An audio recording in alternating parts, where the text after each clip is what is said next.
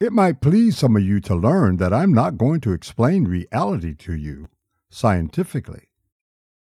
Not because explaining it that way is incredibly complicated and would take too much time, but because scientifically, I don't know what reality actually is.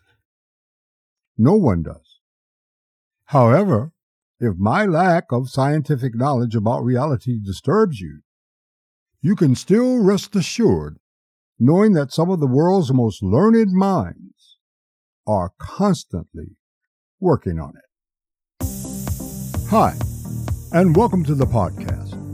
I'm Adam Ripley, the avatar for the Beyond the Rituals community.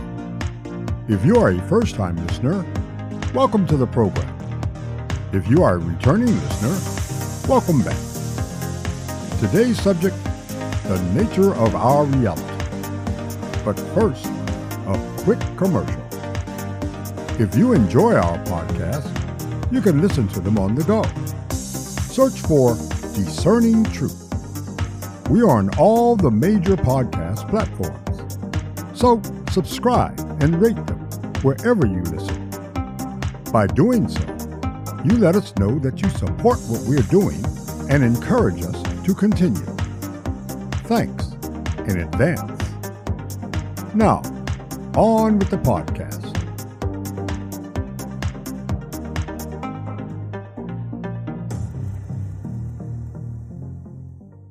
Let's establish a few things. First, at the very least, we think we exist. Second, we believe we live on a planet we call Earth, and that we experience life as we do. The things we see, we mostly think other people see as well. Based on this, we can presume that what we experience and can experience with each other represents the reality in which we exist. Reality, then, is the experience of the existence we share. The divine law teaches that reality exists outside of our minds and asserts that we exist within reality and cannot separate ourselves from it or live outside it. It is where we're born, where we live, and where we die. We are subject to its physical laws and all that we encounter within it. What that means is that what we share or can share is the truth of the reality in which we live. The truth? Yes, the truth. If we both see the tree, the physical laws that govern this reality support that type of tree's existence. Nothing can exist in this reality without their support. Therefore, the tree represents the truth of the reality in which we live. It is essential to understand that the reality we share is not only earthbound. Instead, it encompasses everything that exists within all that we share or can share, and all that we know and are yet to know about it. Everything that exists in the universe, and all we might discover beyond it.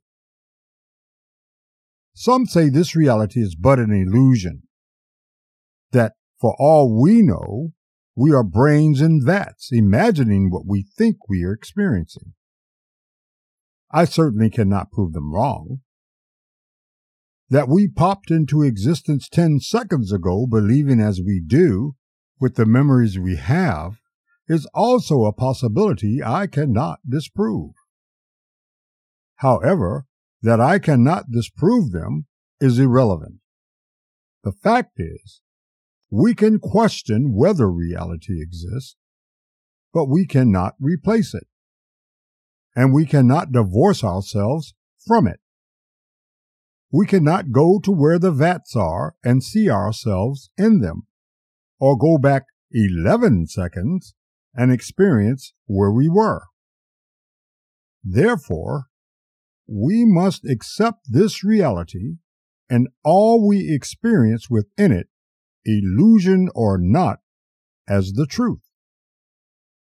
Some would argue that because we can share virtual reality through headsets and other equipment, that it must also be the truth.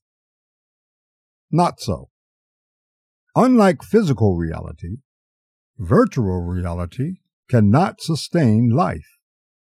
For example, one does not eat the food one prepares in a virtual kitchen or drink the beverages one buys from its stores. Therefore, virtual reality is nothing more than a shared experience within the reality we share. Although we can and do imagine many others, this is the only reality we know. We can create or believe in the existence of whatever we want, but we cannot physically share the experiences we imagine with other people. So, now that we've established that we share this reality, let's talk about what we must do to succeed within it. It is this reality in which God has created me that I'm to focus my concern. It is my responsibility to live the life God has given me in accordance with the divine law and the laws that govern the society in which I live. And along with being thankful unto God for all things, I am to respect and treat others as I would myself and live my life as positively and as responsibly as I possibly can. Brick 9. The Foundation of Understanding. The philosophy of the divine law holds that God has already provided everything we will ever need in this reality to build a positive and prosperous life, regardless of our character, religion, philosophy, or beliefs. The philosophy asserts that there are no chosen people, no one singled out for an extra helping of God's favor, but that what God has provided is available to us all, the pious, the atheist, and the indifferent. However, everything within the abundance God has provided has requirements we must satisfy before we can attain them. Some require individual effort, others do not. For example, while it takes personal effort to learn a skill or earn a degree, someone else might pay our bills, provide us with shelter, or in other ways subsidize our lives. But no matter how we get what we receive, someone must put in the labor before we can have it.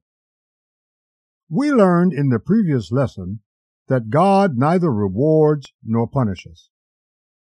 Instead, that reward and punishment are human constructions.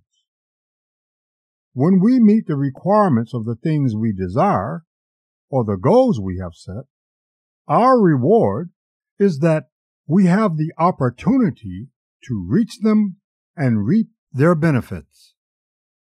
Conversely, when we do not do what our goals and desires require, we cannot achieve them. In effect, that is our punishment. In this reality, the quality of our decisions determine the quality of our lives. Therefore, it is essential to ensure we weigh our decisions carefully, especially when making serious life choices. To bring the goals nested within our decisions to fruition, we must first meet the requirements to qualify for the training we need to attain their skills. Then, after achieving them, we must continue to improve and maintain the skills we've gained to keep them, which helps us to ensure a consistent source of income. Quality life choices, proper training, the required skill set, and a consistent source of income. These together are what separates success in this reality from failure. Think of them as an equation for a quality life. Unless you are a teenager, I'm not telling you anything new here. From the abundance God has provided, anyone, physically and mentally able, can build a quality life, no matter their moral character.